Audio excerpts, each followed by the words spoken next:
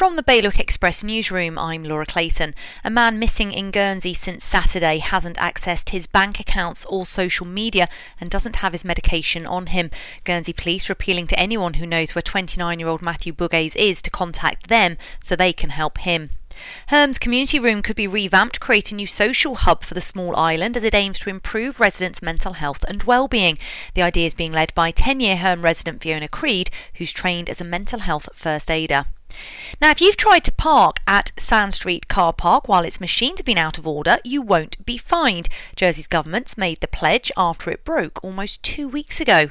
And a colourful mosaic's being created to celebrate Jersey's Clarence Road's history. It's been designed by Danny Booth and is going up at Jersey Archive, which has been on the road for 20 years.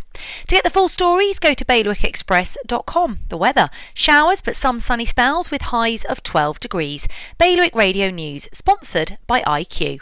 iQ, the Channel Islands' only official Apple premium reseller. See their full range of Mac notebooks and desktops. iQ, your local Apple expert. Liberty Wharf, Jersey and High Street, Guernsey.